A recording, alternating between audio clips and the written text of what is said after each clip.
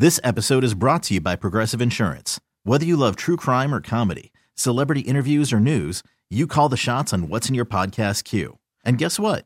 Now you can call them on your auto insurance too with the Name Your Price tool from Progressive. It works just the way it sounds.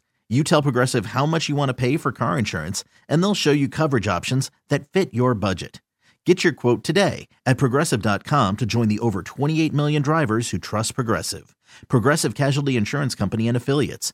Price and coverage match limited by state law. Nerds. Today's episode is sponsored by NerdWallet's Smart Money Podcast. Ready to expand your financial game? NerdWallet can coach you on smart strategies like choosing investments, finding your next credit card, and setting a budget that works for you. Score major points towards your summer vacation by learning expert tips for choosing a high-yield savings account and how to build wealth by investing in index funds. Slide into summer with smarter decisions in 2024. Follow NerdWallet's Smart Money Podcast on your favorite podcast app. Future you will thank you.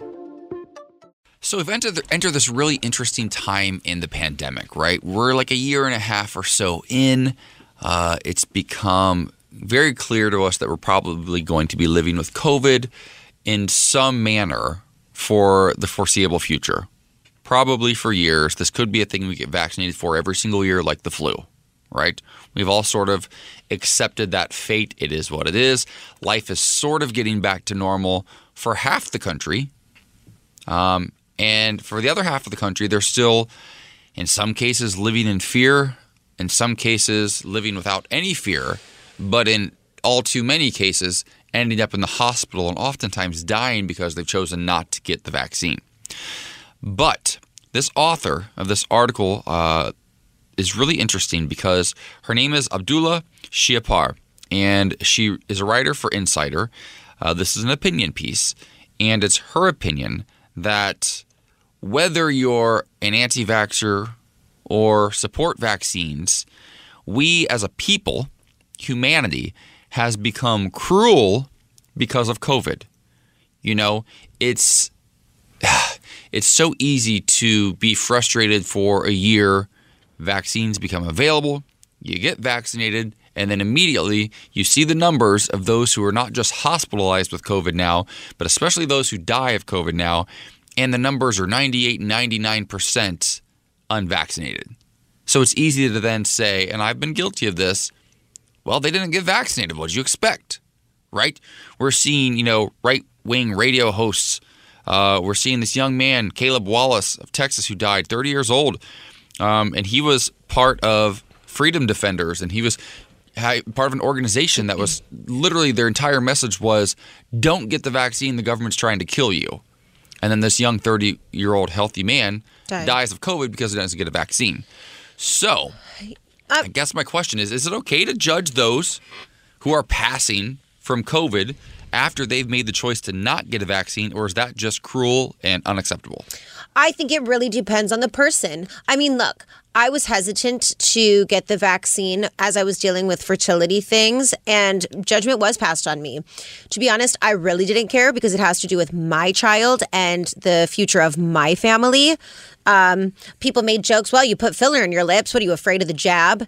And, as funny as it is, it wasn't to me. It did feel rude because I'm just doing what I can do to best benefit myself and our children. I don't want to hurt anybody or make anybody sick. I was scared. And I think, and then I ended up getting it and everything is fine and we're good.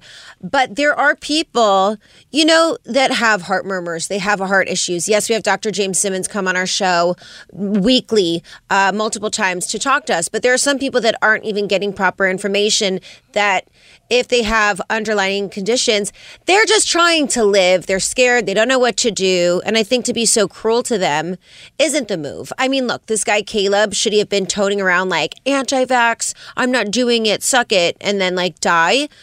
I don't wish him to die. I don't wish anybody to die. And a lot of people have laid on their deathbeds and said, I wish I would have just got it because that would have been better. Yes. Yeah. But yeah, I totally agree with this piece because I dealt with it myself. People were like, what do you mean you're not getting the vaccine? And I was like, just shut up. And then it makes me defensive and cruel back. Well, I think so. It's a multi-pronged conversation, I think. I feel compassion for all human beings, but also for me, if somebody's going to make a choice and then they die from that choice, based on the information that they believed that was accurate to them, and they're going above and beyond and spouting rhetoric. I'm sad they died, but also, okay, you made that choice, and I have to respect you made that choice, and you knew the possible consequences, and that's what happened to you. I don't know you. It is what it is. People die all the time from much worse things all over the world every single day. We don't pay attention, right? We don't know. Can we have compassion? Sure, of course we can. There are children being raped and molested and murdered daily around the world, and women. There's terrible things always happening. I think that the bigger conversation is not that, that's what they did. It's this fight between vaxxers and anti-vaxxers where we're just being cruel to one another now, and one is better than the other, and one is smarter. What makes it interesting is and you said this, and you have every right to say this, but you're making a choice that was best for you.